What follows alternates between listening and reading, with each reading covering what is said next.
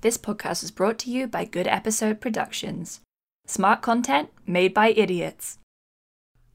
I had to reread all the chapters today because I was like, it's been more than a week since we were last trying to record, and I just completely forgot everything. Rowan, what do you think? Okay, this is our sixth recording, fifth episode, sixth recording from episode 0. How many times do you think out of these 6 we've said we're going to record on a day and we've recorded on it? 1 time. Exactly. The answer is episode 0, I believe, and never again. No. We just can't. We can't do it. We can't set a date and then do it. We Even alternate today, getting ill or physically or mentally. Even today, yesterday, we were we'll record at 3 o'clock. It is now almost, it's almost 4:20. It took us a fucking while to sit down. Is that because I accidentally slept for 12 hours? Maybe. But, Things happen. We're really bad at the podcasting. It's just the fact that consistently every single time one of us will be ill. And the thing is, I know because I will wake up on recording day and I'm like, I feel fine. So then I'm like, well, do I really need to do this reading? Because I'm fine, so I know who isn't going to be fine. And I've got a pretty high success rate in guessing, I think. Guessing that I'm gonna come knocking on your door in the alley. The last time we were gonna do this, I woke up. I was like, I still have a chapter to read or 2. I was like, I don't want to deal with this. And I looked at your door and went, I think I know what's happening today, and it's not going to be recording. And then you woke up, and I was like, I took one look, and you was like, I know it's not. I know what we're not talking about today, and it's going to be Attack on Titan. Look, in this house, on this podcast, we enable each other. Oh. Anyway, it's Titan time. It's Titan time, baby. All right. It's fucking Titan. Now from the top, make it drop. That's some wet ass pussy. Now get a bucket and a mop. That's some wet ass pussy. I'm talking wop, wop, wop. That's some wet ass pussy. Macaroni in a pot. That's some wet ass pussy. Huh.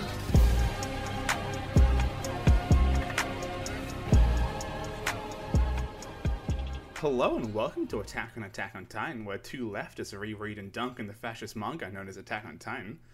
I'm your scholarly host, Milk, also known as Ali, and I'm joined by my lovely co-host, Rowan. Yeah, also known as Aaron's flat ass that we get to see in this fine chapter. I forget it. Oh, God, when he gets no flipped. Trunk. Oh, yeah! Flattest ass imaginable on No this trunk boy. Aaron. And you know what? No trunk Reina, which I think It's sad. think is sacrilegious. Reina should have some trunk. It's honestly, yeah. It's cruel. Alright. God, these fucking characters are so spindly. Oh, God, it fucking sucks. What have we been doing? What have we been up to? I have been up to other podcasts, but we can talk about that at the end. Oh, yeah, that happened. Aaron and Reina, they've been up to trying to kill each other with wooden knives. This is my chapter. We haven't started yet. Have we not started yet? Okay. What Also, have we been up to, Ali? Our lives aren't that interesting. Sorry, I was being fucking polite, and then you started doing my chapter before me. Alright. But we live together, so, we already know. I know, what but you know who doesn't live in our house? Anybody who listens to this. Yeah, I think whenever someone listens to one of our podcasts, it's just us opening the door to our home to be like, welcome, this is the sort of energy that we have on a daily basis with each other. A new level of parasocial relationships. You're basically our third housemate, collectively. We have an empty room right now if anyone wants to make some inquiry. Cough up. If anyone who lives in Victoria and wants to live with the 2 of us. Yeah. Just message me on Twitter, man. It's good. If you got my Discord, just message me. It's cool. I have a lot of candles I can give you. I have no candles at the moment because I burnt them all down. I'm so sorry for your loss. I'm out of candles. I need to go buy more candles. Alright, okay. Alright, hold on. What's the name of this stupid fucking chapter? Delusions of Strength. Ooh, alright. Chapter 17, Illusions of Strength. We're still in flashback hell. It's never ending. The gang's doing CQC trainings in close quarters combat. Eren v. Reina. Eren's very good at close quarters combat. But he's also very dismissive of the skills. Because it's like, oh, you can't use this against a Titan. We're not training to fight soldiers. What's the point? He gets some flashbacks to Eren's murder stunts. Very weird. Reina, I think, decides to start teaching him a lesson by making short jokes at Annie until she beats the shit out of him. Yeah, like, they're having this conversation about, like, how, you know, it's good to learn hand-to-hand combat, even if you can't really use it against the Titans, but don't worry, it actually will be useful against the Titans when you turn into a Titan, but, like, not right now, so, you know. But You also, can't, like... right now you can't judo touch a Titan, but when you're a Titan, you can. But also, Eren's having these, like, flashbacks to when he murdered those two dudes. Yeah. For 3 dudes, young thank you. Mikasa. 3.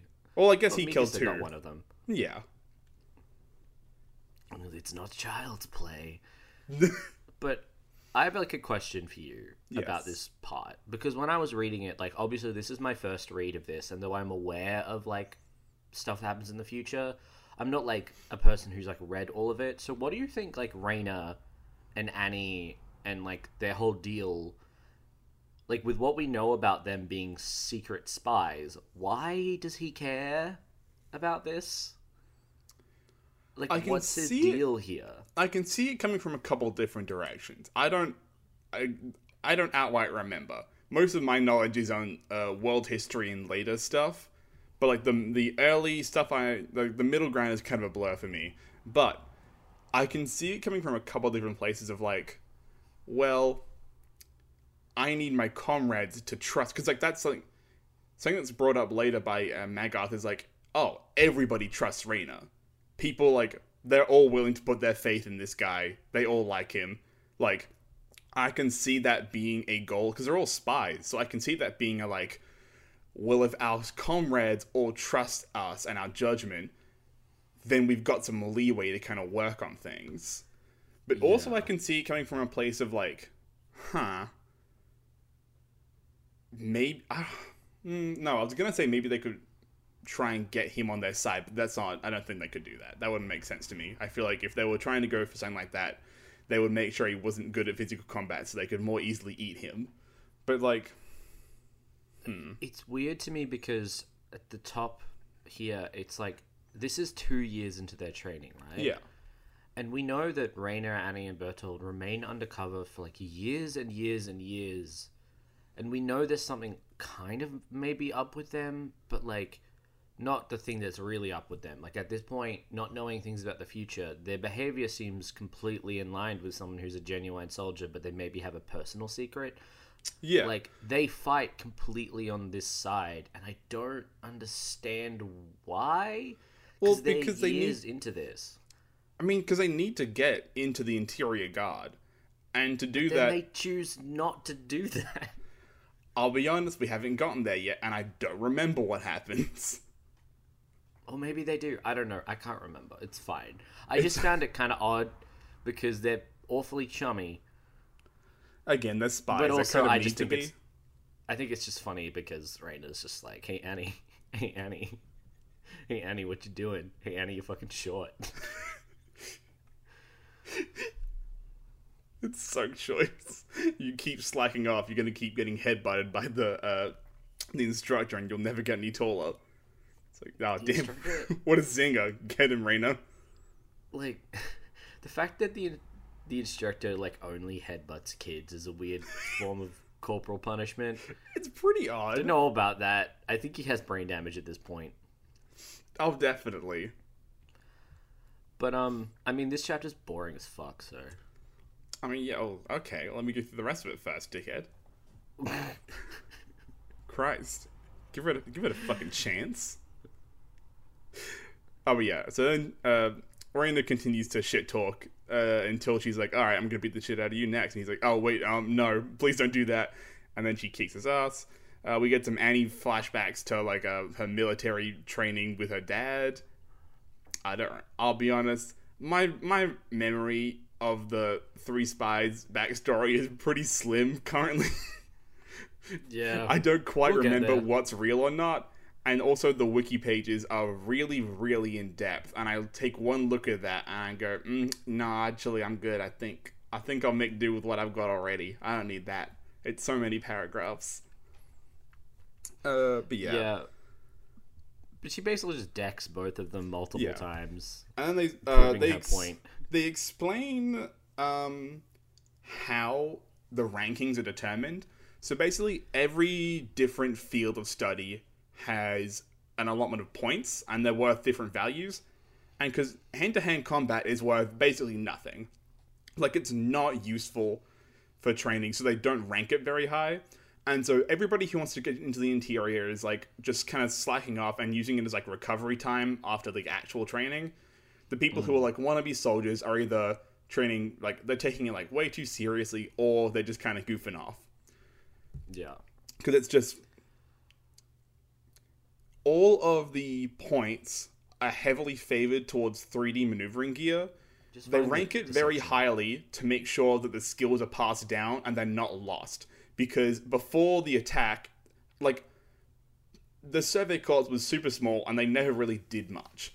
And so to make sure those skills weren't, like, the 3D skills weren't, like, diminishing over time, they ranked it super highly and, like, gave the perk of, like, well, if you're really good, you can get into the Interior Guard and you'll, like, never have to deal with Titans. But you have to be really good at 3D maneuvering gear to get that perk. Yeah. But that has the bad effect of the people who are best at 3D maneuvering gear end up in the interior where they do not use that skill. Yeah. And the people who are worse end up in the Survey Corps where they are not as good and they die. You go to the interior, and you're meant to, like... I believe they describe it as, like, you are meant to improve the systems and make, like... basically just, like, make innovations to how the techniques are worked and how it's all performed. Yeah, But like, nobody Armin does that, explains because it- why would you want to? Armin explains it here in saying, like, they're trying to think up, like, ways to boost Titan-killing technology in order Yeah. to stay away from the Titans.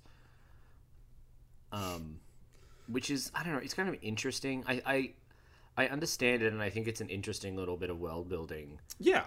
And I think, like, it's also meant to reflect how Eren manages to convince all the top students to go with him, which is at the end of their graduation, which we've already seen, which is like basically an uncommon outcome of a set of training, Yeah. like kids training, right? Like the fact that all those like top players listen to Eren's inspirational speeches and go, you know what, Eren, I am going to join the Survey Corps. Like that's a really unusual outcome. I think it's also very much I forget the word. It's a factor of when it's happening, just because like before, if like I think if they didn't have to do that emergency like recovery mission, none of them would have joined, because they wouldn't have had that initial taste with Titans and then, you know, had that loss and then been driven to like join the Survey Corps and such. They would have stuck to their initial plans. But because that's it's true. similar to the fact that like the God, I forget all my terminology. Similar to how like the inner guard like position shouldn't really be available anymore because it was put there when there was no real need for the Survey Corps to ensure that the technique survived. Yeah, but the Titans, like the 100 years of peace, like is done. And Yeah. it's not the system that works anymore. And I think everyone's kind of aware of that, but at the same time, they're like, yeah, but I want to go to the interior. Yeah, Obviously. exactly. And that's what we have, like Jean here running his mouth again. Oh yeah, so training's done. We're in the mess hall now. Jean is being very annoying. just acting like a real little bitch boy, bragging about his 3D maneuvering skills. We get the very famous weird neck Jean panel where he's like, "What is it, Eren?" Which is just his neck looks like it's been snapped like 5 different times. It's so gross. So fucking weird looking. It's like with each panel of him in the background, it's like getting more and more backwards. And like when I was reading this, like we get to a panel where it's like, you son of a bitch. It's like, what, jealous because you don't have any talent? And then there's like other people around being like, here they go again. Yeah. Why don't they give it a rest? And the thing about this panel, it's like, yes, I understand that Eren and Jean are constantly fighting, but we've had this scene like at least 3 or 4 times before where they argue about something and then they just like make peace at the end. Yeah. And just because everyone around them is just like it just feels like a stunted relationship, and it's just bad for writing. Like, it's a badly written relationship, because last time we saw them it was like an argument and then they make up at the end, and then it's like an argument and then they make up at the end. Well, but and then the they call thing each is, other they only idiots, make up and that then one time, because then after that he meets Mikasa and he's like, women? Asian? Hello, I'm in love. But then she doesn't care about him and she hangs out with Eren, so he's like, I need to bully Eren so his sister girlfriend likes me. But then when they're fighting, there's like he like looks at her and there's a panel where she's just like sighing deeply, and then he like starts tearing up and like grabs Eren by the shoulders, like, "Oh, I've had it with you." It's like, dude, I don't think that's Eren's fault. I think you're just an emotional teenager. I just think that, like, it's a repetitive scene. Yeah. Like, it goes the same way every single time, and I just don't... Like, it's good maybe the first or second time. Now I'm just like, yes, we've had it. It's Where, real like, boring. It's another... 1/4 of the chapter is just them trying to fight each other. I don't care. It's always in, like, the same mess hole. Like, it's in the same place. It's just annoying. It's another factor, I think, that would be improved if the order of the chapters was remodeled. Just because, like... Yeah. It's, again, if we'd seen this shit first, it would have been fine, and then we would have gotten, like, used to it, but it's just like, we already know they hate each other. You don't have to keep showing us scenes of, like, learning to hate each other still. Like... Yeah. I think we've had our fill. I think we're done. But anyway, Yeah. Eren Aaron Eren thinks about who he was 6 hours ago before he got judo flipped, and he's like, I'm a grown man. I'm a soldier now. And then he leg sweeps Jean and flips him on the ground, and it's pretty sick, I gotta say. The thing is so funny because he's like, I see, he was just venting his feelings like I did before, but I'm different now. I'm a soldier. I'm superior. But, like, this is a flashback, so we've seen Eren in the current time having like no control over his feelings. No. Like, he does not become like facts and logic boy. He is still completely off the rails in the current time that we see him. Like, maybe he's mellowed slightly, but not really. Like, not in any way that like makes this any form of character development. It's just like, it's like all the character development is in the wrong order. Yes, exactly. Because the flashbacks are in weird places, but he wants the character development to occur in a progression throughout the story, but the story actually takes place out of order. So that means that the character progressions are also out of order, and it leaves a very weird feel. It's just such a... Like you said earlier, it's just so repetitive to read, just because it's like, we already know all of this. We've seen the end result of all of these bonds. We don't need to keep seeing them just redone again and again earlier. But it's structurally the same. Like, you know, Eren beats him. Jean goes, "Whoa, how'd you do that?" And then it's like, maybe if you tried, Jean, maybe if you cared about hand-to-hand combat, yeah. Well, you thankfully, could be like me. And then Jean tries in hand-to-hand combat. And it's like, Eren is constantly doing this thing where, like, making all these people around him be inspired to work as hard as him, or be inspired to care about stuff he cares about. But, like, I don't care. I've had enough. Okay, well, yeah. Had So enough. Then, big thunk. They're about to start fighting again, and the door slowly creeps open, and a ghoul appears. Just, oh my god, Oh. he just looks so creepy. All the powers of him are really good, just because as I said, he looks very ghoul-like. It's very gross. He, his super Absolute sunken in gold. eyes. It's incredible design. This is a man who has to train teenagers 24/7, ceaselessly and unendingly. Oh, but don't worry.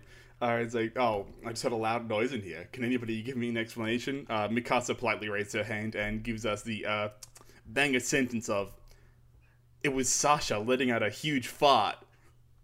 You again, eh? Want some self-control." And then he leaves. So apparently, judging from context clues, they've used that excuse a lot. This is not the And- first time it's happened. It's so fucking. It's just the tonal shifts are really getting to me. I love every single panel of Sasha is always so good when there's zero dialogue for her. Because she has the best expressions of any character in this shit. It's so choice. After that, Aaron and Jean sort of finish off their sort of argument, but in the background of in the middle, but in the background of their conversation, we have Mikasa feeding Sasha a piece of bread, and her face is genuinely weird to look at. It's- it is an image that I won't be able to forget. It's It is weirdly sexual. I don't like that. You're right, and I it's don't weird. like it. But Aaron and Jean have no clue that this is happening. That's just It's just meet me at dawn. We're gonna train hand-to-hand combat so we can beat the shit out of each other. Meanwhile, there's some weird gay shit happening behind us that we will ignore. It's so... All of her expressions are so strange to look at. I'm still thinking Yeah. about the fucking the smug Sasha panel from last time. It's not great. It's not great. Oh god. But yeah, the next day they're training, and what's this? Jean's not really slacking off anymore. He doesn't really take it seriously still, but he's serious about learning the moves. And then we get another Annie father training flashback. She says Aaron's kick was dog shit, and offers to teach him. And then he's like, "Oh no, it hurt, so don't do that, please." And she says, "Oh please, I insist." And then kicks him again and flips him on his back. And I don't know, this chapter is, again, like a lot of the flashback chapters, pretty comical. Yeah. And that's fine, but it is going to be a rude awakening in the next chapter. Yeah, the last half of the next chapter is a real switch up. Yeah. We do also get, at the end of this, a little bit more information about the fucking X-Acto knives that they fight with. It's, what is it? Current publicly available information, number 9. Ultra hard steel. It's just steel that's only produced in factory towns. It combines toughness and flexibility to slice through titan flesh, and it's currently the only material capable of that. As such, the single-edged sword, a specifically creased forged blade, is known far and wide as an anti-titan weapon. You have 5 towns. I don't think I'd call it far and wide, but all right. Blast All right.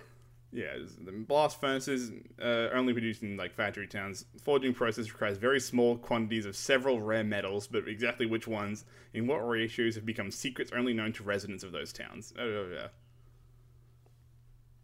Cool. So the next chapter, episode or whatever the fuck they call it, 18, is What Should I Do Now? We are still in a fucking flashback. This is some form of ends. training exercise. They've got packs. They're on foot. They have their 3D maneuver gear. And the evil trainer Golem Man is on horseback bullying Armin because Armin's a bitch. Raina's like, give me your pack, you tiny weakling. Let's not get caught with this. But we basically get the most interesting thing at the beginning is we're getting Golem Commander Man's like analysis of all their strengths and weaknesses. So starting with like Reina, it's like he's strong as an ox and has the will to match, but more than anything, he's earned the trust of his comrades, which is like what you said before. Like everyone likes Reina. He's just a good dude. He's a solid bro. I'm sure he's never caused any of the problems that they're fighting against. I'm sure there are no ulterior motives underneath that coolness. Armin is a weak bitch, but apparently he's got a good imagination, so I'm sure that will help him fighting Titans. Definitely. Little baby boy. Couldn't hurt a fly. And then we kind of move into, like, they're all fighting, like, fake Titan cutouts with little stuffed things on the neck so they can slice through them. Yeah, I think this sandbags. is like their test. Yeah, Yeah, something this like is that. this is the testing for the 3D maneuvering stuff in like a forest. Which is like where they're getting the points they were talking about last time. Obviously, like Annie and Bertolt keep stealing Jean's gets. So like Annie Leonhardt is like, the angle of approach of her slashing attack is impeccable. She carves deeply into the target, but she's a loner and is bad at cooperating. Bertolt is like, yeah, he's also fucking skilled as hell. He knows all the skills, but he doesn't have any drive and just sort of follows what other people do. Which is like, isn't that like a perfect soldier though? Yeah, it sounds kind of ideal for your whole operation. I don't know. We're still watching sort of Jean trying to like fly around to get to one before anyone else, because he wants to still be in the military police at this point, even though we know that's not what he ends up doing. It's like, yeah, his analysis is like he has a deep understanding of the vertical maneuvering equipment and is really good at exploiting it, but he also like has the personality of a drawn sword and tends to create conflict, which I really liked. He's also good at analyzing situations, but again, we're just being told a lot of this. Yeah. I'm like, okay, I guess that's nice to know their skills through being told it by the commander and not like seeing it Through really our play out. millionth character infograph stat sheet. Yeah, exactly. Connie has been following Jean the whole time and is here to steal valor. It's so good. And again, like Connie's fine sense of balance. He's good at vertical maneuvering like the rest of them are, but he's got a slow mind and often makes strategic mistakes, like he does right here when Sasha steals his valor because she was following Connie, who was following Jean. Sasha is quickly and moves quickly, has good instincts, but she has issues with structure, making her ill-suited for organized activity. She's just having Which is a fun. fun way of saying she has ADHD. Yep, definitely. And Jean's just like, can you guys, like, stop fucking following me? And they're like, yeah. And Connie's like, yes, Sasha, stop following us. It's pretty funny. It's good. And then we get our favorite two, Mikasa and Eren. Oh, yeah, baby. Mikasa is a master and the best historical, like, her talent is historically unprecedented, making her the most valuable of them all. And then Eren is like, though he's okay at bare-hand fighting, he doesn't seem to have any other skills. God. But he's got a sense of purpose that's twice as strong as anyone else's. And, you know, he's slowly improved as he's gone on. Which I think is, you know, I like that. But also, I don't think we're really ever shown Eren not being as good as the rest at 3D maneuvement gear. Like, aside from that stupid bit at the beginning where he had faulty gear. Yeah, exactly. Like, right now, they could really show that he's missing targets or something, but he's not. They're showing him being a cool sword boy. Exactly. Yeah, sure, maybe Mikasa's faster and better than him, but he's still, like they can say that his only good thing is hand-to-hand combat, but they're not actually showing us him failing, because you can't have a main character just fail at something. No. That would mean they aren't amazing and cool. And it's like, fucking Christ. Yeah, it's like we can't see him first off ranking like fifth out of 10 in the top 10, and then you spend the whole like flashback being like, oh, well, he's not really that good, but you only show him being good and you don't give us any clues as to how or when he's actually progressing. Yeah, and the only times we do, it's like when it's not his fault, and it's just a fucking Like the one thing we get is like malfunction of his gear. Is bullshit. Anyway, we move on. They're doing it. They're chatting, debrief. You stole my target, bitch. Stuff at the end. And the only really interesting part of this is Eren being like, "Hey, Mako, you kept like allowing other people to like just take the targets that you kind of could have gotten first, like to score points." And he's like, "Don't you want to get into the military police?" And it's like, Mako has very interesting, like, oh, well, the competition is, like, cool for skill raising, but, like, if we were actually fighting Titans, it would be better for me to, like, point them out and then let better, more accurate Titan killers take them out. And they're like, damn, it's you would be a great leader, Mako.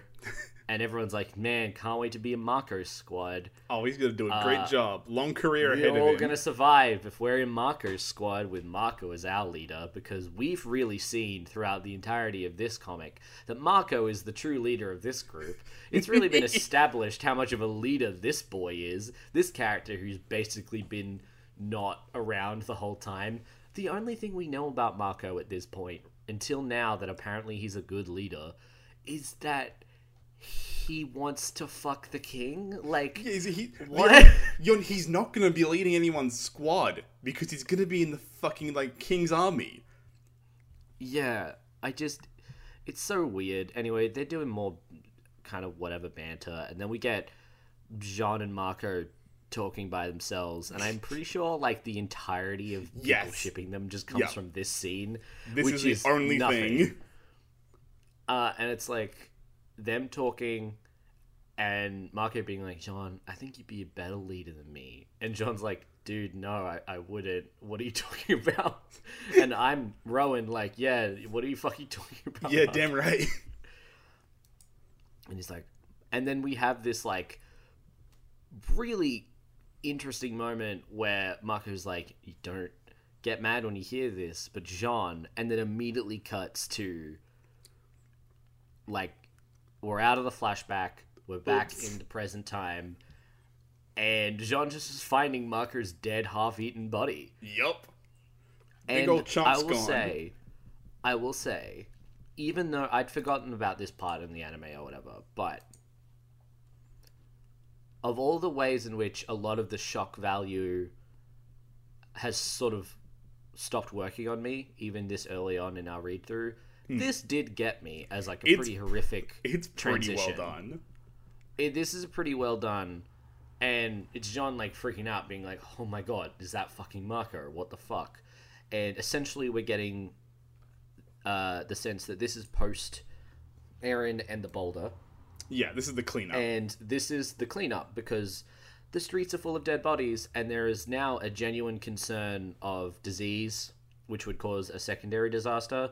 And I like that the soldiers also fill this role of like, hey, you're not just having to fight the Titans. Like, you're the Survey Corps. You need to survey any areas that people are going to move into. Actually, you need to clean that up. This is still general purpose soldiers. Oh, is it? Yeah. These are all just. These are all like, they still haven't technically joined. Yeah, you can see on his back. He doesn't. He just has like the. I believe that's the training corps insignia. Or at least it's just like general purpose. It's just the two swords. Yeah. But yeah, so they're like, well, you know this guy's name? Cool, I'll write it down. And it's been basically 2 days since Eren plugged up the hole. And apparently Marco was the leader of the 19th squad. Yeah. I didn't know that. Alright, that feels like a retcon, but whatever. And yeah, there's some real fucked up shit that we also learn about Titans, which is that when they eat too much and they fill up, they just vomit it up because they don't actually need to eat. Yeah, so they don't have any intestinal tracts everywhere, like, which is just like Titans who have vomited up all the people they ate, and it's just like they're half melted in a big glob. Just a slimy like, goop corpse. I hate this. Is Yeah. really bad. It sucks. And Annie and Raina and all them are also super disturbed by all this, which is interesting. Save that to talk about later when we know what's going on with them. Yeah. I believe Annie's looking at what's that fucking blackhead bitch from their division who had a boyfriend called like Carl or something, I don't know. I think her name was Hannah. Oh yeah. But yeah, I believe that's her. Well, jaw and under, that's her. And like Raina's like, damn, after all the fucking training we did, guess yeah, it's sort of still all fucking died, huh? And yeah, we have them burning the pyres and all that, and Connie, and they all look disturbed and fucked up. It's PTSD time. They finally got it. They're in the club now. And John's like, damn, if I knew I'd be dropped into hell like this, none of us would have fucking chosen to become soldiers. And then I think these are pretty famous lines where Jean's like, hey, Marco, which bones are yours? I don't even know. Yeah, it's pretty good. Hey, Marco, I don't even know which bones are yours. And, like, that's pretty good, but also we have no establishment that they had a friendship at all. Yeah. Until this chapter, so it can't hit that hard. But you can tell how, like, the fandom felt there was potential in these characters to have development and then took it and ran with it. Definitely, because the characters and their relationships aren't fully formed. Like, they're just not. Yeah, it's enough of that, like, starting block that you have something to build with, but, like, not enough that there's much to get in the way of whatever you want to do with it. And definitely a lot of the Attack on Titan fandom wrote, like, alternate universe stuff. Yeah. Like, there are some fandoms where you find it's always in-universe writing, but Attack on Titan definitely had very little in-universe stuff, especially long-form fanfiction. And, like, if you even go there now, you'd probably find that all the top fanfics, the really big ones, majority of it is going to be, just AUs all the way through, because I think even people who really like the show sense that there's something not quite fully formed about the canon world that it's in, but you can kind of take these characters into a different world and play around with them because they are not so fully formed that you can just, like, you can kind of make them what you want. Like, you can project onto these characters really well. Oh, they're really good for projection. There's, like, just enough to kind of, give you, like, a vague kind of outline of, like, what kind of person you can make with it, but, like, they're just so easy to form into whatever you want. Yeah, exactly. And now we have, like, I don't know, it kind of ends with a lot of Jean just being like, fucking, a lot of bad stuff, but I'm not going to turn into an idiot like you. Marco, not everyone is strong like you, which is like, was Marco strong? I don't know. And then we go back to the Marco saying, don't get mad when you hear this, but Jean, you're not a strong person. Yeah. So you can really understand how weak people feel. It's so good. And it's like, and John's just like, what the hell? What does that mean, you dickhead? What the fuck? And Marco's like, yeah, I'd rather be, like, led by someone has the same weaknesses as me, rather than what I'm hearing now, like, in the subtext is, rather than someone like Eren who's insane and has the willpower that never ends, which is not, like, rational. And so he's like, yeah, I mean, if I got an order from someone who saw things like I do, no matter how tough it was, I'd do my damnedest to carry it out, which is like, yeah, okay, bootlicker. But I understand that is, like, Eren fundamentally would be the worst leader. Oh, right? terrible. Because he would expect everyone to have the exact same willpower as him, and he would not know how to utilize people very well. But, like, Jean, I think, could manipulate people into doing what he wants, and they would trust him because he's not going to put on the pretense of, like, knowing exactly what he's doing all the time. He's still going to be that kind of sly, I don't know, maybe we'll fucking die, but let's give it a shot kind of like, guy. He's like just open enough about the reality of what they're doing that you can kind of be like, yeah, he gets it. I'll do what he says because he knows the real shit. He's not like a weird, deluded, like, military guy. Do you know who it reminds me of? Pixis, right? Like, oh, Pixis yeah. seems like an older version of Jean who's gone very dark, but also has learned how to use all these skills that he has to manipulate, and in this very open and sort of sly and sarcastic way. I don't know, do you get that vibe? Because that's the vibe I was getting. No, and that definitely Aaron's checks the out to me, opposite yeah. of that. Yeah, for sure.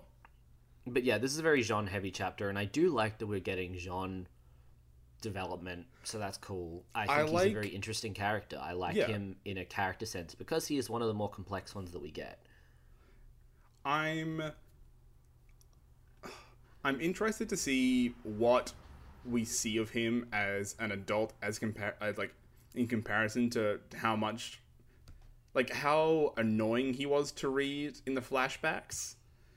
Because it's like, if we're still gonna have to keep dealing with, like, oh, I'm gonna beat you up because I looked at a woman, then it's like, I don't think I'm gonna love that. But, like, stuff like this is like, oh, okay, you're an interesting dude with, like, yeah, like a complex idea of how the world works and what you can do to be a part of it. Yeah, like, fuck the Asian fetish shit. Give me more of this. Exactly. Lose more of your friends. A lot of this culminates with him still standing in front of the pyre, being like, yeah, I'm going to join the Survey Corps, and looking very distraught about the decision that he's making, but making it anyway. He's having a big old sob about it. Yeah. But yeah, we basically get a summary of some stuff about, like, how they managed to get rid of all the Titans, and that 2 Titans were captured. And the very last thing that we sort of see is that a lot of this is Erwin explaining to Eren that he has been in a coma for 3 days, and that he's just sort of giving him a rundown, and Eren's like, hey, what? And he's like, hey, do you got any questions? As Levi and Erwin are, like, standing there, and then we get this zoom out where we see that Eren is in a bed, but, like, in a prison cell. He's in a dungeon, as they say. A dungeon. Chained to the wall. And basically, he's in the custody of the military police. The Survey Corps, who are like Erwin and Levi, basically have been trying to get access to see him for ages and are only now just able to. They're giving him this rundown and essentially are like, hey, this key that we got off you, it leads to your dad's basement, right? Is that where we'll find the secrets of the Titans? And he's like, well, that's what my dad said, and my dad's very trustworthy. Levi is like, you have amnesia, your dad is missing, everything about this is very convenient, and we don't trust you at all. So what are your intentions, please? And Eren, very, very simply, is just like, I just want to enter the Survey Corps and kill Titans. That's it. That's all I want. That's all I've ever wanted. Ask anybody. Believe me, I've told them. And Levi's like, yeah, that's alright then. Not bad. Yeah. Sorry. I just want to read one Levi line, which is, I'll take responsibility for him. Send that message to the Mucky Mucks. What the fuck does that mean? What the I don't know if that's a fuck weird translation thing. is that? You know what I mean? What's a mucky muck? What is a Mucky Muck? Like, it clearly, like, context. He Higher means, ups? like, yeah. Clearly from, like, context, he's like, yeah, tell the higher ups that I'll take, like, responsibility for him. They'll know I'm good for it. But just the phrasing of Mucky Mucks. Yeah.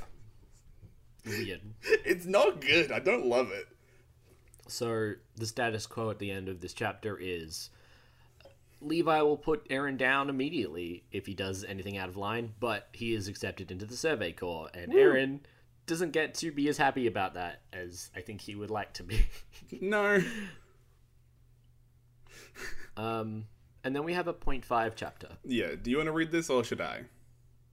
I can do it. I don't mind. It's Cool. It's very quick, and it's going to be referenced later, so that's Yes, it is. It why we is should a probably. It is a mention very that. integral chapter in multiple ways. But it's weird that it's just put in as an extra bit. Yeah. It's called Ilsa's Notebook. Yeah. We do start with a big summary of just the stuff we already fucking Every know. single character gets a fucking little block, then they're like, oh, this is what they're like. Are they alive or dead? I don't care. Anyway, Ilsa Lagnar is a part of the 34th Expedition Outside the Wall. She is on foot, and she is essentially writing into a notebook as she's running. She's lost her squad mates and horses. Her maneuvering equipment's gone. She's running north. And she's like, look, I'm going to be eaten by titans, inevitably. However, I'm going to write down as much as I can before that happens. She's been prepared for this situation since she applied to the Survey Corps. That's just what's going on. Yeah. She goes a lot of, we do not fear death. We are the wings of humanity kind of bullshit. I don't really will care. not succumb. But, she does run into a titan. And the titan looks kind of fucked up. And it's, like, right on top of her.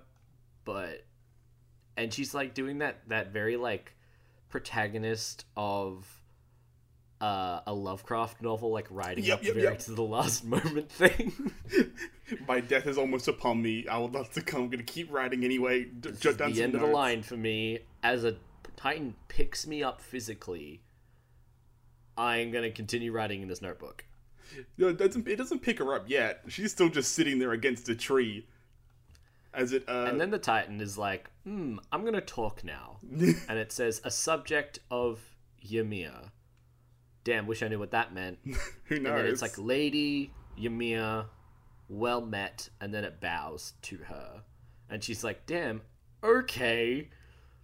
This changes everything. It and has very expressions. Much it does. Mm-hmm.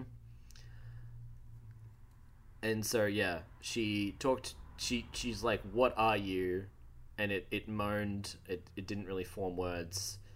And she's trying to ask her questions, but it just seems very upset. Yeah. And then she loses her shit, and it's like, why do you fucking eat us?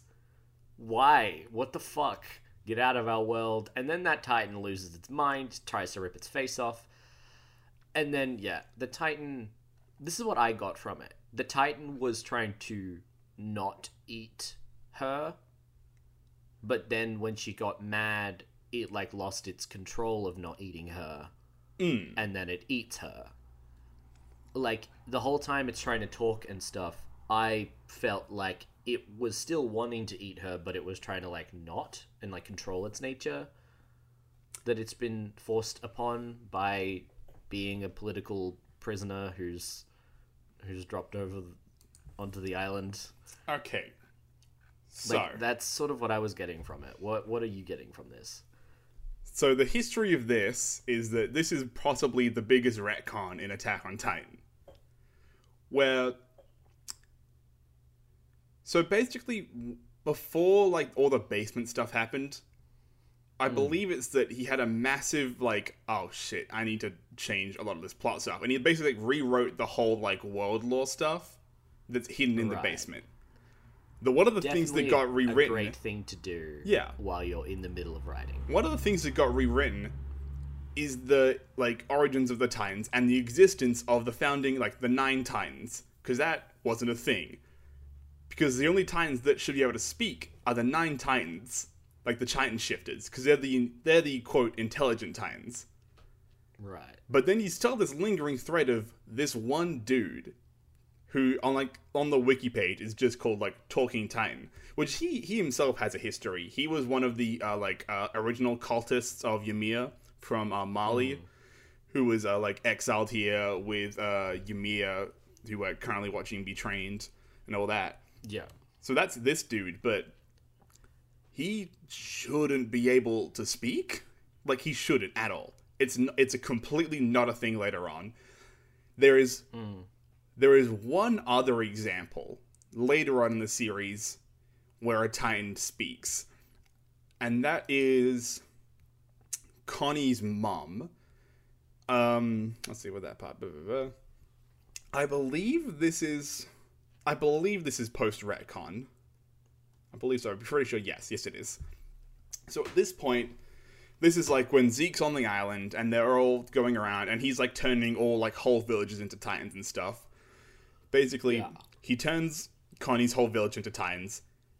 Connie hears word of like a Titan attack on the town. He goes to see if his family's alright, and he finds his mom turned into a Titan, but her legs are like her legs and arms are both super deformed, so she can't actually move anywhere. But basically, as he's like being ushered out by his friends, the Titan speaks to him, and I believe she says, where is it? Welcome home. And so this is the only other example of a non-intelligent Titan speaking. And I have a couple ideas, or one main idea as to why this is the case. Like, why this one speaks. My best guess is that it's just a weird form of an abnormal Titan that just doesn't fully transform in a way. You know what I mean? Like, there's heaps of kinds of abnormal Titans. Yeah. Where the transformation happens weirdly. I don't think Basically, it's like a huge like, plot hole. No, but it's like the initial one is the big plot hole. This is nothing. But this is post-retcon. But there are a couple different ideas about what this is. One is that it's Connie brain trauma of like, I can see physically that is my mother. She looks the same as my mother. She has the same physical traits. And that's when Hanji puts the dot, like connects the dots of like, oh my god, the Titans were people once. They've turned into people. They turned into Titans somehow. The other thing that I thought of a little bit ago is maybe that like, because she is very newly turned, she has just that little bit of like that last little grasp left, maybe. Yeah. But honestly, even just the idea of like Connie trauma is kind of enough for me to get by and not really think too much about it. And this one's just a plot hole. I mean, the first one is the plot hole that's kind of like, oh, we're not going to really acknowledge that once I kind of rewrite this. But the second one is, I don't know if it's a plot hole. It's definitely not answered. Like, I'm sure of that. She is still alive, though, I'll let you know.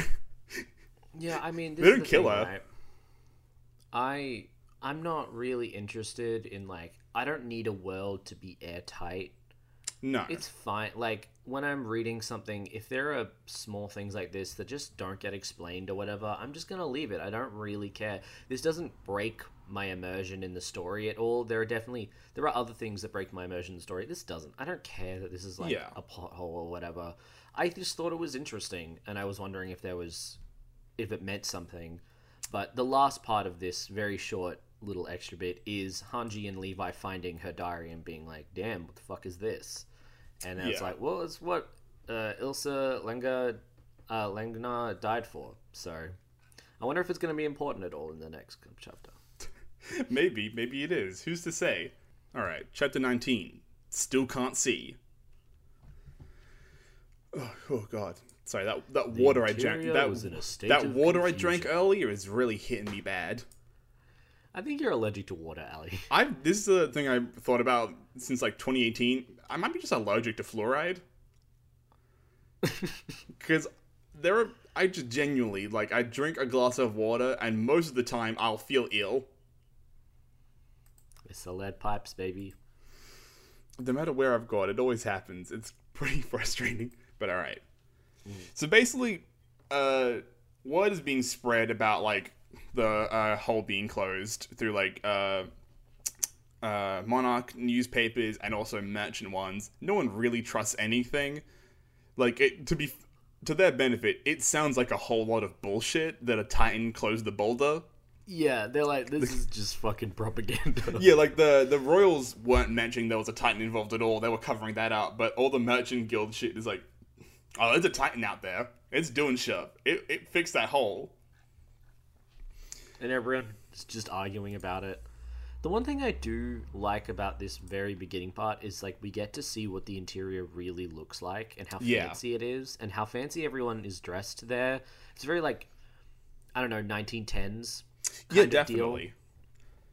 Deal. Which I really liked because, you know, so far we've seen a lot of, like, the exterior and the soldiers, but Yeah, they've got their hats and their tall buildings with Yeah, beautiful like the exteriors. housing in the exterior is like super different. Sorry, the housing in the interior is like super different from the other districts. Like I remember when we saw in like in the beginning of the manga, like when we saw like Shingan Shina and shit, it was a lot more plain, very simple like housing designs. But this is like super ornate. They have spires on rooftops and all of this shit. It's really elaborate. 4 or 5 stories. Yeah, like proper estates. I like it. I just think it's a cool detail. Yeah, it's a really nice touch. But yeah, Merchant Guild spreading stuff. Everybody knows about the Titans now. They're all very concerned. And we're going back to our fun little basement boy, our little dungeon kid. Here he is, chained to the walls. It's been an unspecified number of days. He doesn't really know how long it's been. He's experienced... Aaron's experiencing bigotry for the first time. Yeah, they won't let him piss. They won't let him drink. No liquids for the boy. Remember your place, you monster. He's like, man, I guess they're not that wrong. I'm a bit fucked, eh? He misses all his squad mates. He wants to be with his boys. But thankfully, Hanji arrives. And regrettably, she's brought Mike with him.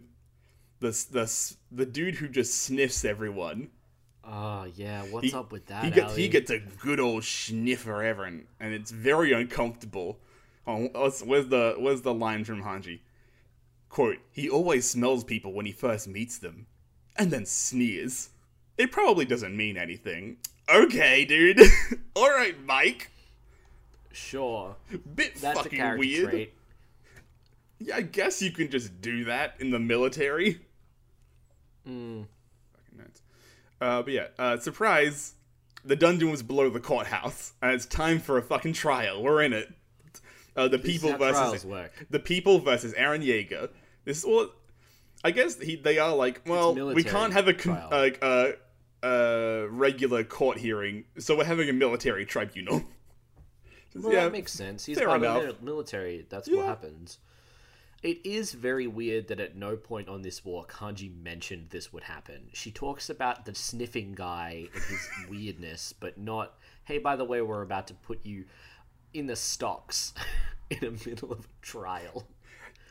I would give them the benefit of the doubt where it could have been like, this kid can turn into a Titan. If he doesn't like what's about to happen, he might do that. Yeah, but arguably he could do that in the middle of the courtroom too. Yeah. Those flimsy little shackles he's wearing. I'm trying to be nice. No, I can buy that. Yeah. Alright, all the leaders of like the military police and the survey corps are here. Commander Pixis is in the audience. His 2 best friends, and also the one of the 2, I think. No, I think she's the only surviving member of the Alpha Squad from last time. What's her name? I don't remember her name, but Riko. It's Riko. Riko, and Mikasa's pissed at her. I mean, yeah, because so basically later on they're like, oh no, I'll get to that later. Okay, so basically the word has gotten out that someone turned into a Titan outside, and the world is getting very divided. A lot of people are like, well, he's a demon and he's going to kill us all, while some people think he's a Christ figure and will redeem us and save us all. Mm-hmm. And so this trial is basically to determine where Aaron will go, to the military police or to the survey corps. Basically, so okay, Chief Naldock of the military police, his case is basically they want to examine Aaron's body thoroughly before disposing of it without delay, because a lot of people in power throughout the cities regard him as a threat and want him dealt with. Well, a lot of the working class people are like, oh, well, he's a hero. He plugged up the war. It doesn't matter. He saved us. And slowly a civil war is starting between the people and the merchant class. And so the general plan is, all right, we study him until we've had enough. then we get it, we kill him, and we use him as a martyr figure to kind of quiet things down a bit. I'm really interested in, like, martyr figure for who are they talking? Like, martyr figure... General human race? That's such a weird... Because usually when you create a martyr, it makes revolutions even more... Like, martyrs don't quiet things down. They make things even bigger because if you kill him, then he's a symbol of something. But I'm wondering, like... Maybe I just didn't read it correctly, but I was kind of a little bit confused as to why they thought making a martyr would be a good idea. I have no idea. They do specify that, we will turn him into a martyr for the human race. And I mean, I do think this is really interesting because I like that it's not really like the politics at play here are not just do we use him, do we kill him to get rid of him, or do we use him to try and reclaim the war? The politics at play here involves so many more groups than there's a lot Eren of had factions been at work. exposed to. Yeah. And now Eren doesn't even know where he stands with all these groups that suddenly know about him and his existence and this thing that he didn't even understand that he could do. Like, it's not like he's some titan like Reynor or Annie or Bertolt who's been like hiding out this whole time. He is learning about this pretty much as everyone else does, but he's barely had any time to like think about it for his own sake. Yeah. Because he's been immediately thrust into this situation of like, damn, there are religious groups who are like obsessed with him and hate him and like him and blah blah blah. Now it happened, and then like the one big day happened with a lot of different shit, and then he was in a coma for 3 days, and then he was in prison for an unspecified amount of time, chained to a wall, being vaguely abused. Like, he's not had a lot of time to process what's going, like, alongside the amnesia of kind of turning into a titan for the first few times. Yeah. But yeah, the military police want to, in the end of the day, they want to, I think at the end of the day, they just want to get rid of him. Yeah. Like, he is this outlier, he is this unprecedented piece in a game of politics that they are playing. And But they're saying here, let's get information, let's turn him into a martyr, whatever. But at the end of the day, I think they just don't want someone with this power. Yeah, but I operating think the difference between the military police and like the other factions, like the Wall Priests, who also want him dead, is like, I think the military police at least acknowledge that, hey, we can get something out of this kid. He does need to die, though. We cannot trust this. We can get stuff out of it, but he cannot be around for long.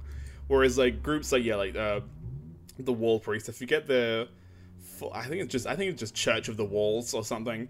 Yeah. They kind of sprung up 5 years ago after it was all burst down. They're like, oh no, execute this man immediately. He is a pest that circumvented the divine protection of the wall through trickery. Yeah. And they're very flat, very just, we are religious zealots, sort of, not a very complex group as of yet. No, we get a lot more of them later, but we definitely right now it's just like religious zealots who fear the unknown. Yeah, and then we get Erwin, right? Yeah, Erwin with the simplest, just a very basic explanation of what they want to do. So, well, we use the Titan Palace to take back War Maria. That's it. That's all we got. I believe our priorities are clear. Thank you. This is my excellent pitch. I'm the full commander of the fucking Survey Corps. I'm great at talking to people. Really pleading my fucking case. He doesn't even, like, try. No. To, like, put down reasons. Like, he doesn't even say, like, any part of the plan. Like, to try and assuage anyone. There's no... It's just like, with his strength, we could recover War Maria. Okay, what is your idea here? Like, what are you doing? And then they start to talk about that, and then just a random. I don't think he's a merchant because he seems to be against the merchants, but just a random dude in the court starts screaming about all of this stuff, and like the gate should be permanently closed. Nobody should ever leave. Those dogs in the Merchants Association really want land that badly? Yeah, I was just like, is this just a guy? He doesn't seem to be a part of any faction, so I think he's just a dude. And Eren has this weird thought, like, the conservatives are here too. It's so... and we'll get to this a little bit more later, and I want to talk about it. Yeah. How the Survey Corps are a part of the military, but they are positioned in this story as if they're not conservatives, Yeah. as if they're not a part of the military-industrial complex. They do things their own way. They're a But free spirit.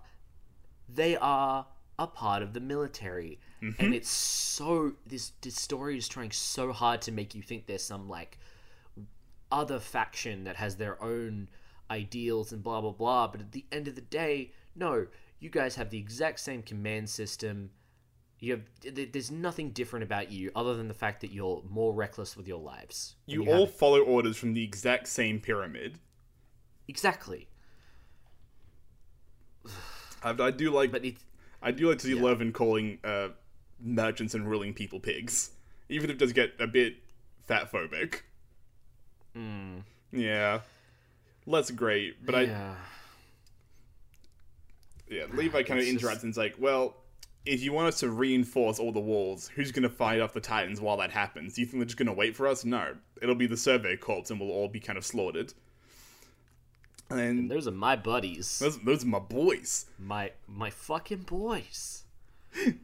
The war priests busted again because they're mad that someone would even think it. They call this dude an insolent scoundrel because the wall rose was a gift from God, and human beings should never lay a hand upon it.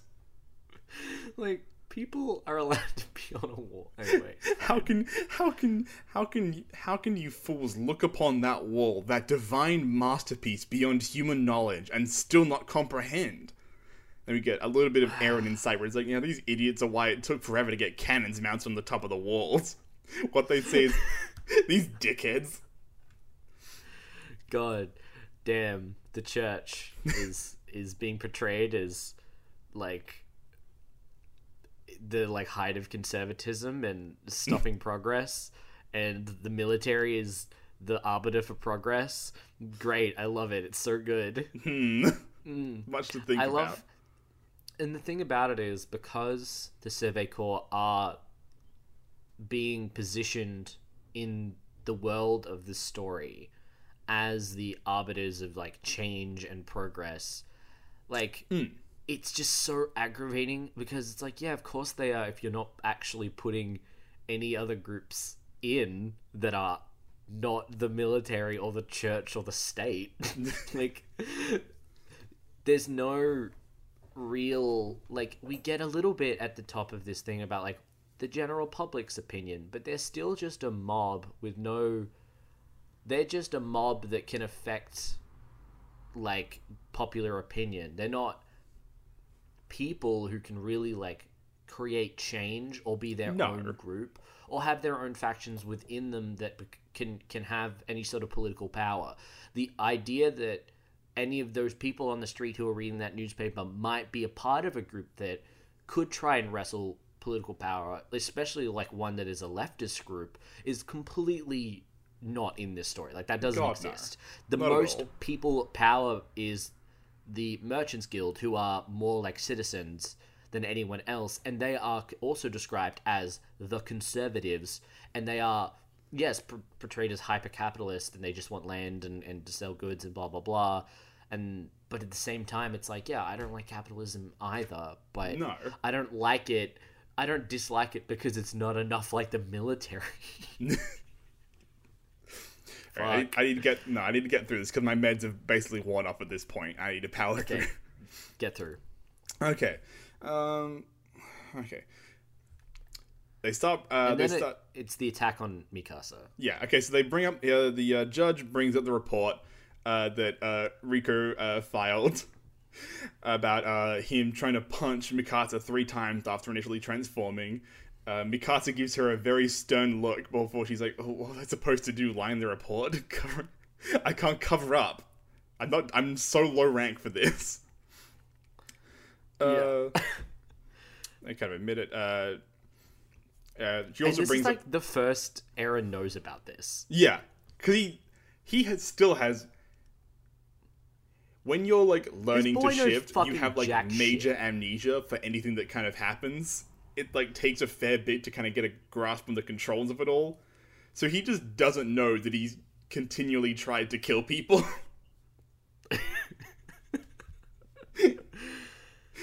And Mikasa's like, yeah, but he saved my life, like, before that. It like, all equals out in the end. All- One day, when Eren dies, and his soul is weighed against the weight of a feather, I feel like he'll be fine. It'll be alright. But then my boy Niall, he busts out those receipts. He's got the fucking reports from, like, He's got the fucking 6 years call-out ago post right when here. Eren and Mikasa killed 3 adult men. But he's like, well, yeah, it was understandable. It was legit self-defense. Yet it raises doubts as to Eren's basic humanity. Which, honestly, I mean, yeah, it does. Like, he was 9 and he very wholeheartedly killed, like, people without much hesitation. And he's kind of just shown throughout the rest of this manga that, yeah, he doesn't really care about this. He's fine. Eren has bloodlust. And always has, before he was a Titan and after. Uh-huh. And then we get, I think, that same crazy merchant guild person from the crowd being like, he must be a Titan that took a form of a child to infiltrate our society. Yeah. And I'm like, great, you fucking crackpot. Brilliant. God, it's so choice. Mm-hmm. And it's like, yeah, I do believe Eren has a violent nature. I don't think it has anything to do with him being a Titan, though. I think him becoming a Titan I think is this just bad luck for the world. he was like this already. Yeah, exactly. It's just like that season of Korra where a weird political dude just gets airbending powers and saying, well, it could have been anyone. Oh well, this sucks. That it had to be the evil anarchist.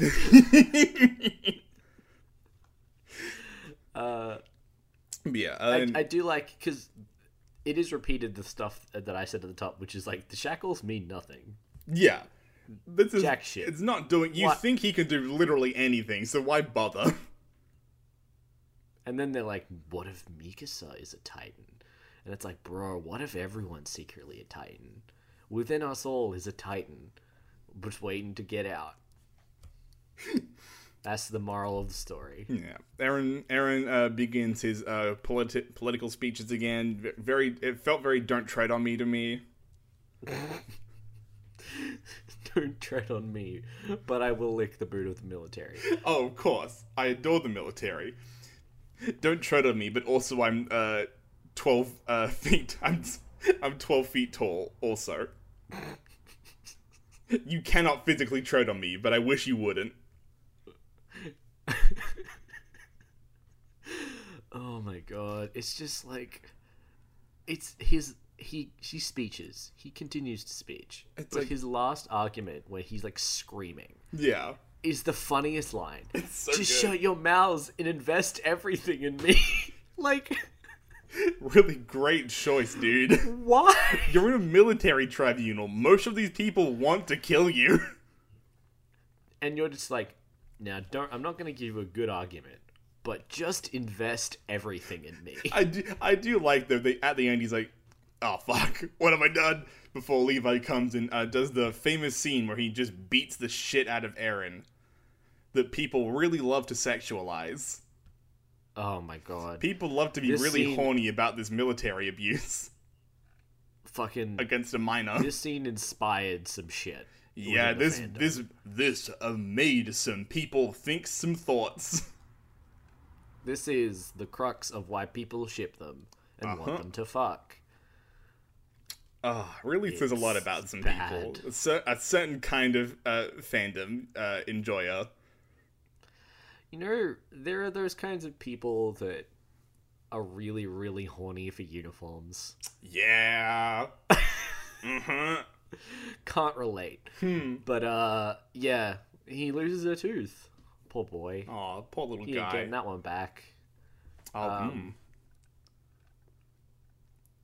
God, it's so weird. Some of the panels of, like, Levi's foot being in Eren's face are just very odd. Yeah, I'm not a huge fan. But basically, Levi's whole argument is like, well, none of you can defeat him, but I can. So trust me to kill him if need be. It seems to do the job. I mean, and then Owen's also like, oh, well, we'll do a test trial of the next big mission. If it works, then he's cool. If it doesn't work enough for your judgment, we'll kill him. That's about it. Sounds about right. And then Levi continues to beat the shit out of him a bit more. Yeah, so that gets, obviously, Eren out of that space, though. So they're back in some other room. Levi is, like, just chilling beside him, kind of being a dickhead. I never really got why people liked Levi. It was never really, like, I guess he's cool, see it a bit. but... I think I see it a bit in that he acts very different to the rest of the soldiers. Like, everybody, Yeah. like, he is a stuck-up dude, and he also is very, like, oh, I follow the rules. I love to have authority. But he just has a very different body language than anybody else. Yeah, but, like, I can definitely sort of, I don't know, it's just a bit weird to me, because Eren has, like, surrendered himself over to these people who beat him at a trial, and he's like, and Levi's just like, do you resent me? And he's like, no, you need to put on a show. And it's like, Eren, fuck on Christ.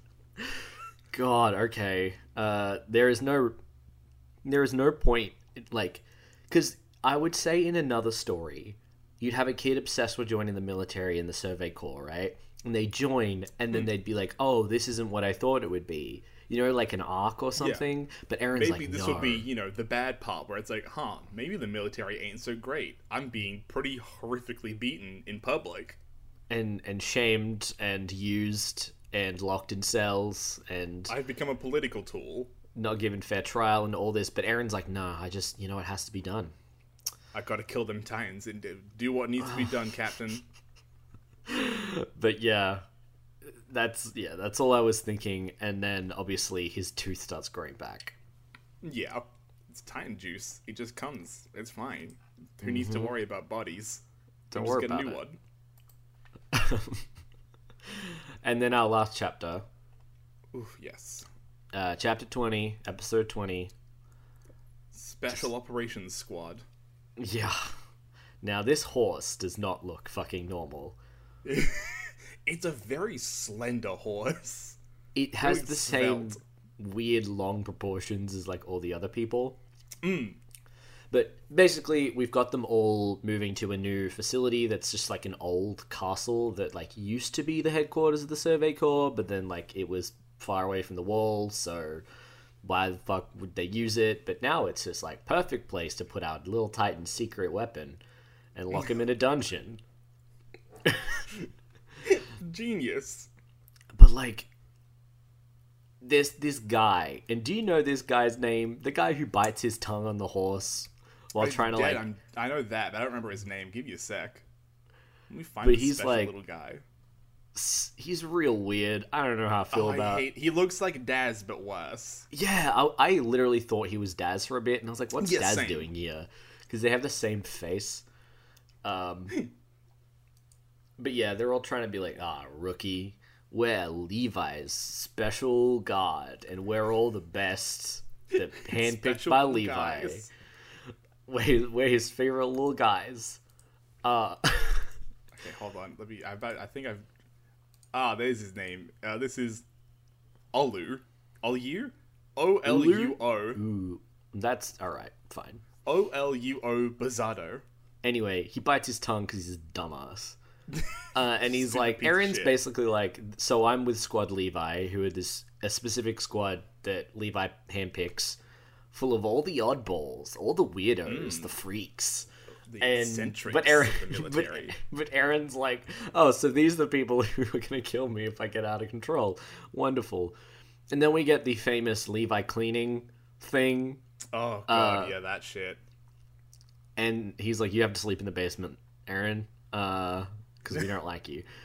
But like, Eren is like, damn, it's crazy that like Levi just obediently accepts decisions from above. I thought he'd be a wild one. I thought he'd be like, take no prisoners. And this other girl is like, what? You thought because he carries a lot of weight, he wouldn't be concerned with the rank or the command structure? And it's like, Eren, How dare you not think that the rank and command structure are unimportant? Even important soldiers like Levi must follow orders. And Eren is learning the lesson that, just because you're of value and you're an asset doesn't mean you get to just not do what you're told. No matter oh my how God. up the chain you are, you'll always have a boot to kiss. Yeah, literally. Fucking literally.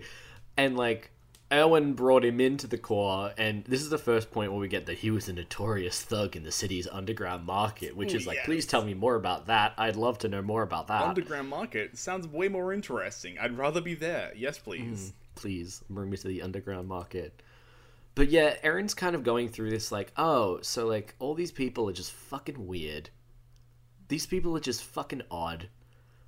And a lot of this chapter isn't super interesting. They're just like interrogating him about like, hey, the stuff that they're like, hey, what happens when you become a Titan? And Eren's like, I don't really know.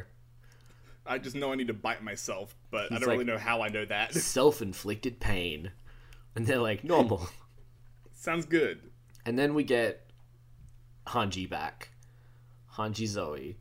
Zoe Hanji. Yes. I don't know Great which way return. around it is. Hanji, who is, I don't know, she was pretty popular back in the day. I don't know how popular she is now, but she is definitely Very. one of those like oddball characters, right? Listen, Like, dude, when Hanji died, the fandom outcry, it was heartbreaking going through that Tumblr tag. It was a real nightmare.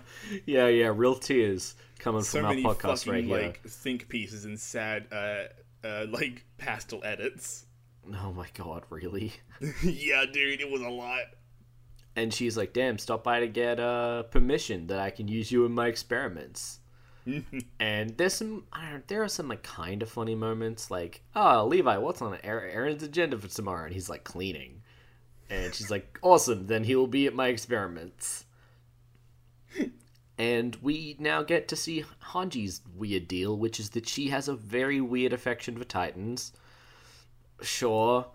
Alright, there had to be someone. We should. So I just thought for a second after that.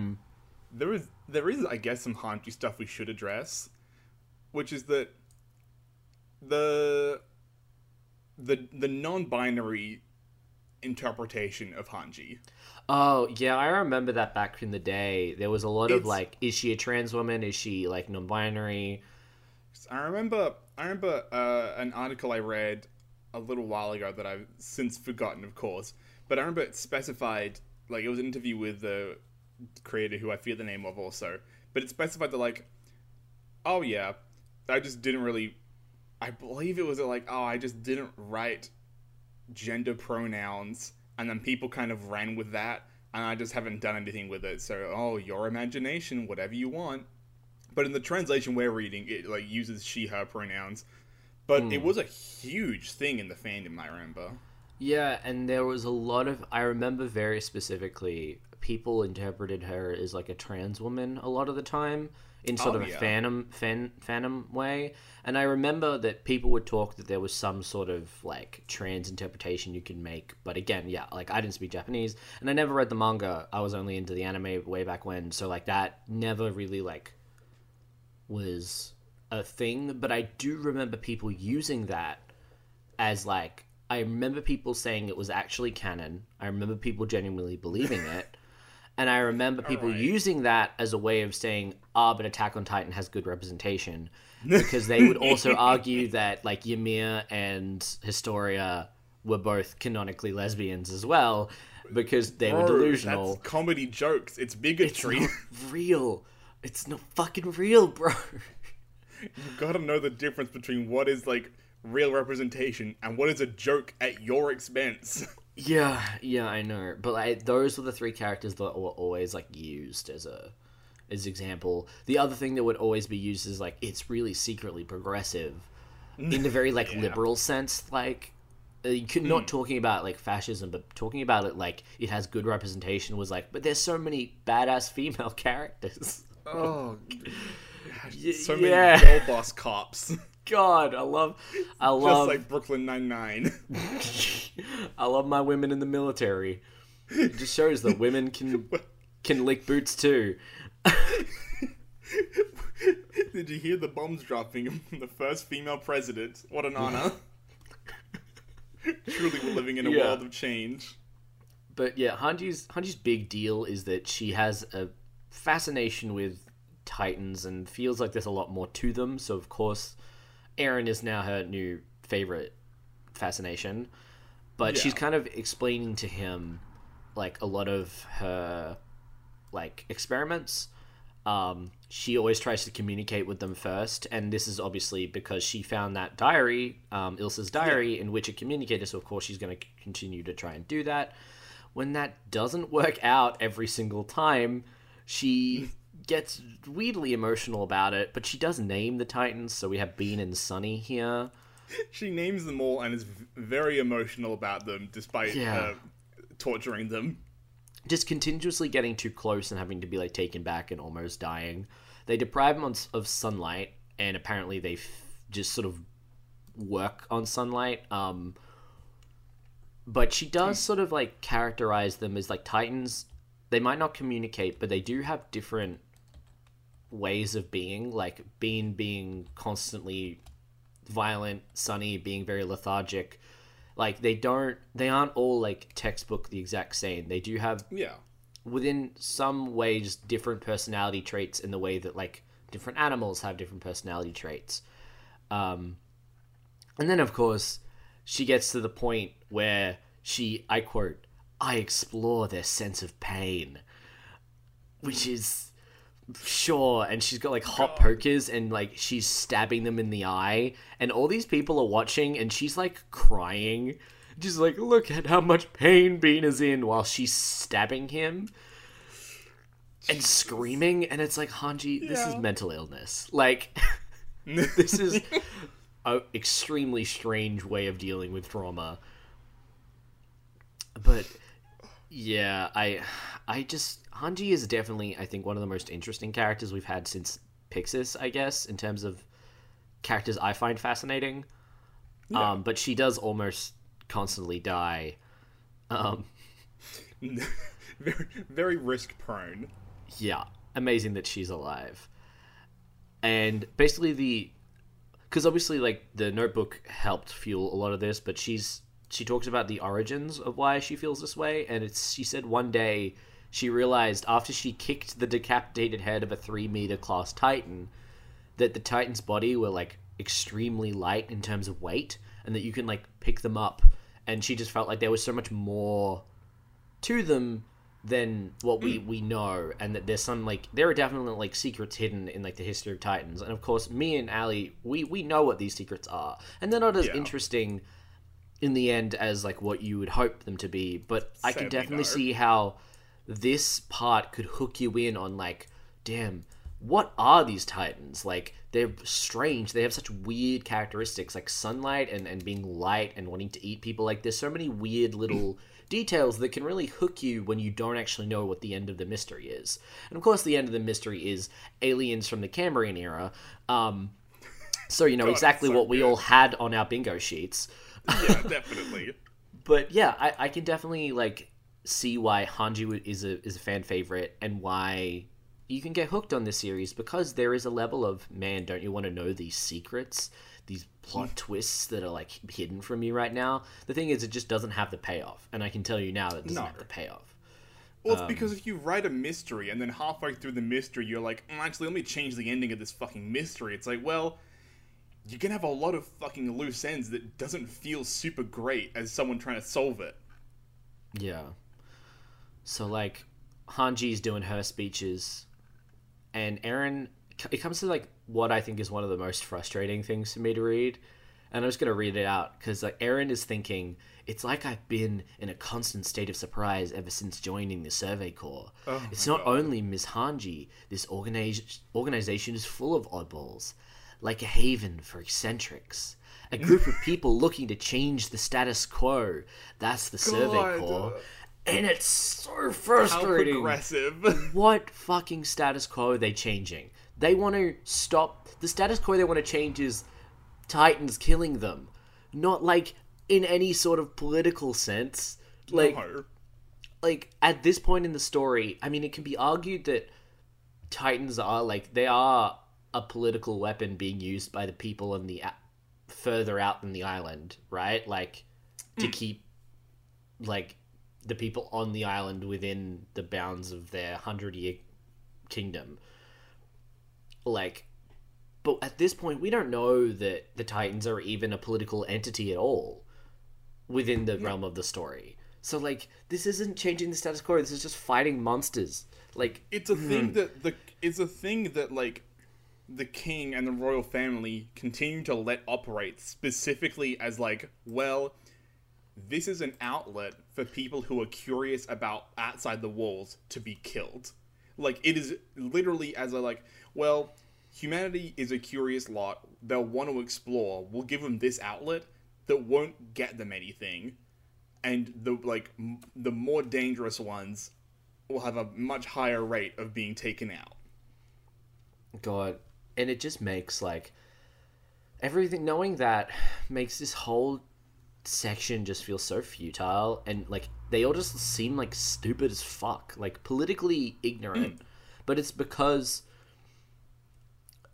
I find it hard to relate to any of these characters. Like, I really can't, because I know we've joked about it, but, like, I would never join the military, and there is, like, a level that I just can't get over how brainwashed these characters are, and I cannot see them as...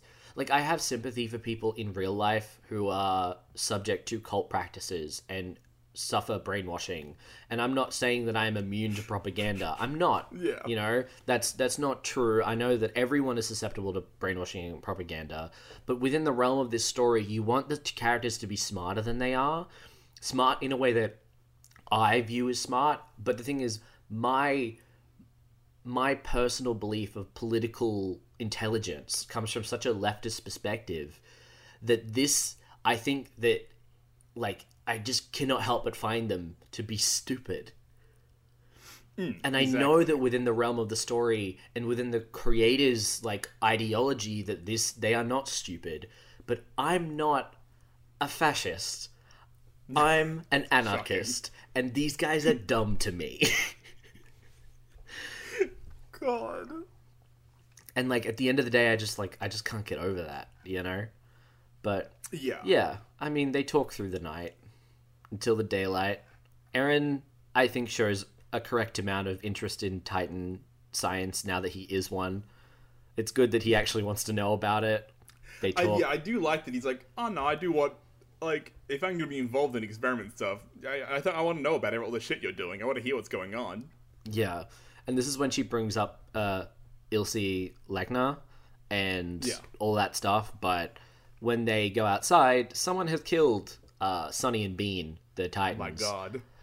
How dare they? And I mean, to be fair, it is fucking stupid. Like, come on, it is hard to capture them and whatever, but yeah, Hanji loses her shit. She goes off the deep end, as they say in the manga, but yeah, like... It's really strange, and I don't know where this is going because I don't really remember what happens or what this was about. I believe the spies kill. It's Reina, Annie, and Bertolt. I believe so.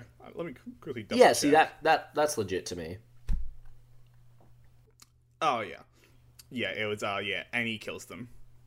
Annie, yeah. See that's like makes sense to me. And then we just have Erwin.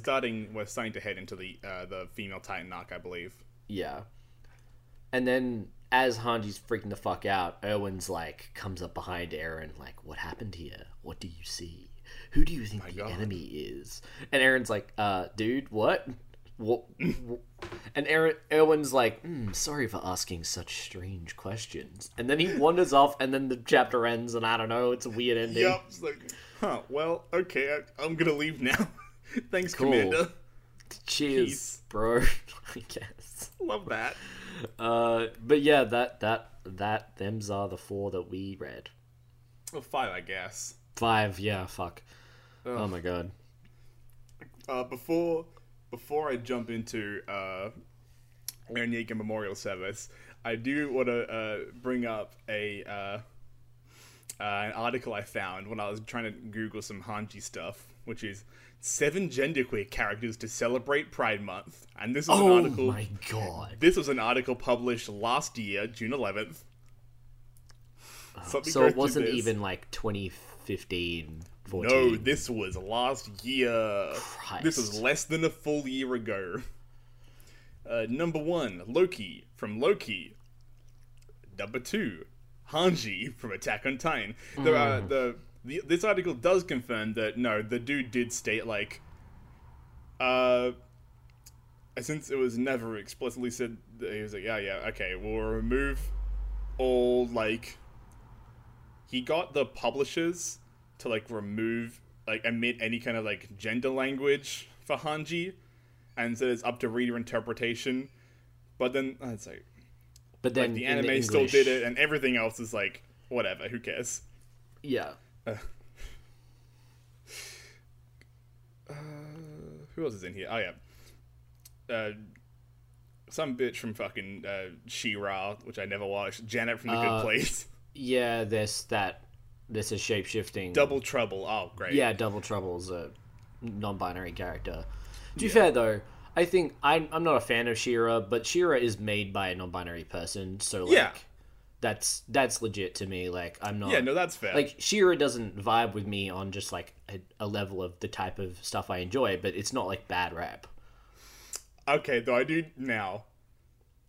This one is, this one I think is more controversial than putting Hanji on this list, which is Danny the Street from Doom Patrol. Okay, Danny the Street is explicitly non-binary though. Okay, well this article Danny the does not Street say is that. like I am non-binary. I'm pretty sure. Okay, because the article does not. I'm pretty sure it's like a whole deal.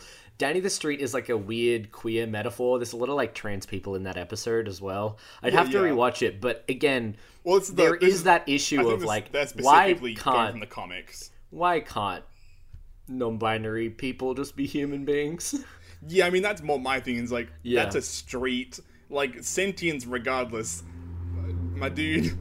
Yeah, Danny is exactly what his name is. He's a street. However, his street is so more than just a concrete mile-long slab. He's the most unique portrayal of a genderqueer character in popular media. Yeah, unique is a way to phrase that. Unique as like he's a street.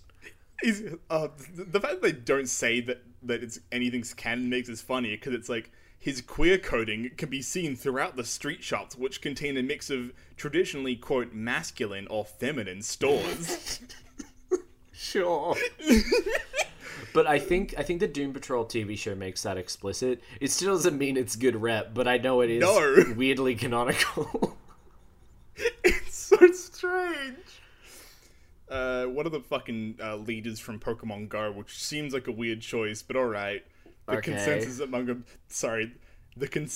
among observant fans is that Blanche is non-binary. It's like that's nothing. The consensus among observant fans, like how small a population are you trying to get there? And then someone from Star Wars that presumably is literally nothing. The first non-binary character in the Star Wars universe. What's the character? Elodie Maracavania. Okay, it's probably from the new Star season. Wars Aftermath. Oh, I thought you said Star Trek. No, I don't know Star shit about Wars. that. I don't know That's shit right. about that. I know there's trans people in the new season of the Star Trek show that I hate, but I don't Yeah, no. give a fuck. It's weird because I can like literally talk about like so many actually non-binary and trans characters in comics that aren't any of those, and in Yeah. like cartoons and shows, like maybe not as popular, but like I just know them because I'm trans and I look out for them. Yeah, maybe ones that maybe aren't a street On a and street, are like a person to Like- some degree. God, all right, that's so whack. But yeah, that article really just shows like how little rep there actually is, though. Like, No, and also fucking how nothing. hard it is to find if you're not like a trans person committed to the search. Yeah, just on that grind 24/7. All right. Oh god, thank God we only have one question, so I've got two things to blast through, and then I'm done because my head is in a state. All right. Same. Aaron Who died? Yeager- short list. Aaron Yeager Memorial Service. Hats off. Salute. Blah, blah, blah, blah, blah, blah, blah, blah, blah, blah.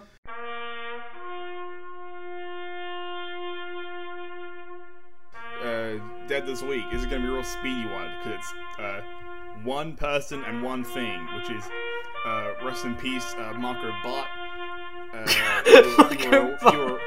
You were a real one. Yeah, it's B-O-T-T, Bot. I thought it was Bolt. No, it's dude. I had the same thought. It's not Bolt. It's Bot. That's some Bursting Bears type shit. Anyway. It's a bad name, is what it is. But yeah, rest in peace, bitch boy. You're a real one, and now you're like half a corpse. Rip. Thanks for convincing someone to join the Suicide Squad, I guess. And secondly, to the Titan Goop Ball, just the slime mess that they throw up. Rip, I guess. To you lads. Whoopsies. Peace. Yeah, moment of silence. And done. That's enough. Marco's a fucking monarchist. He barely deserved that. Yeah. Ah, man. Just a Rip to a real one. human centipede of bootlicking. That is the chain of command in this story. It never ends. Even at Questions. the top of the pyramid, there's another pyramid. Oh, yeah. Questions. Yes, questions. So, we've got one question for this episode, which is from PR the Disaster in our Discord. Question.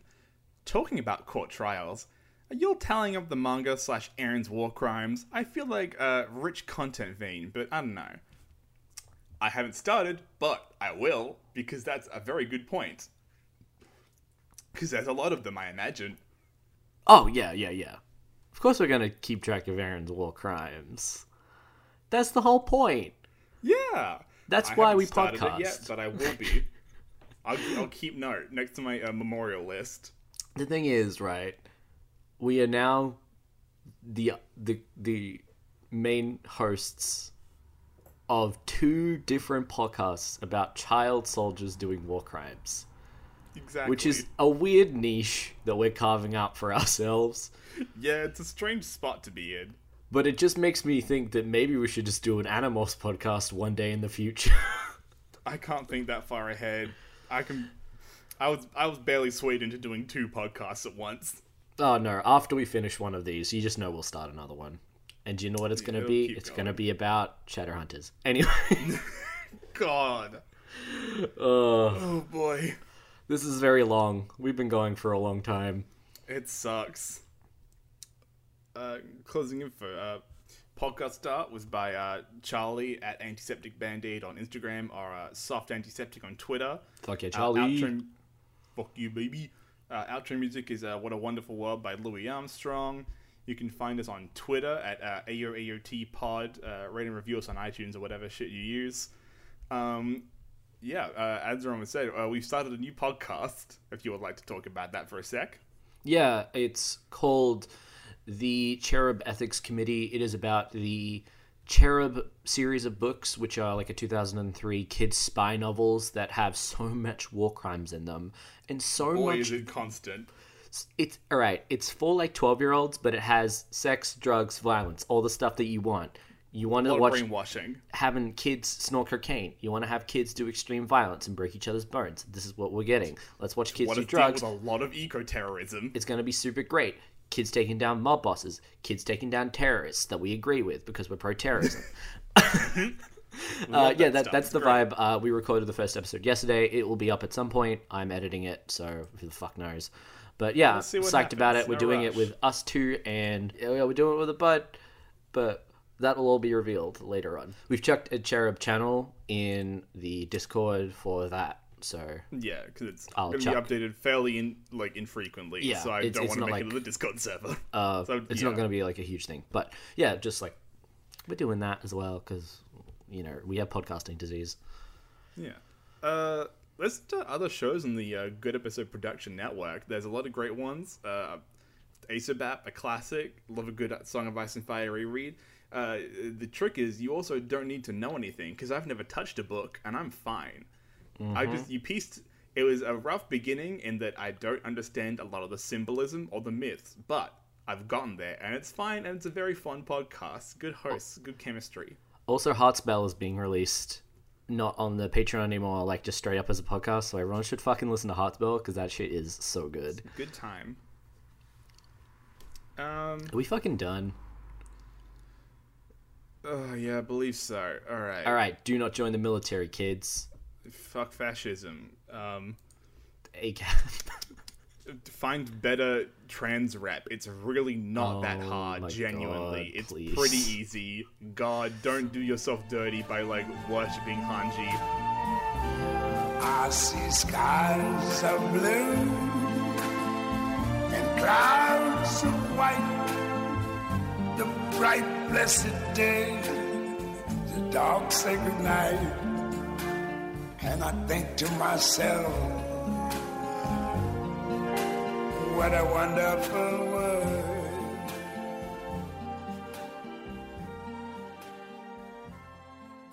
The colors of the rainbow. You've been listening to a Good Episode Productions Network podcast. See the website for more details.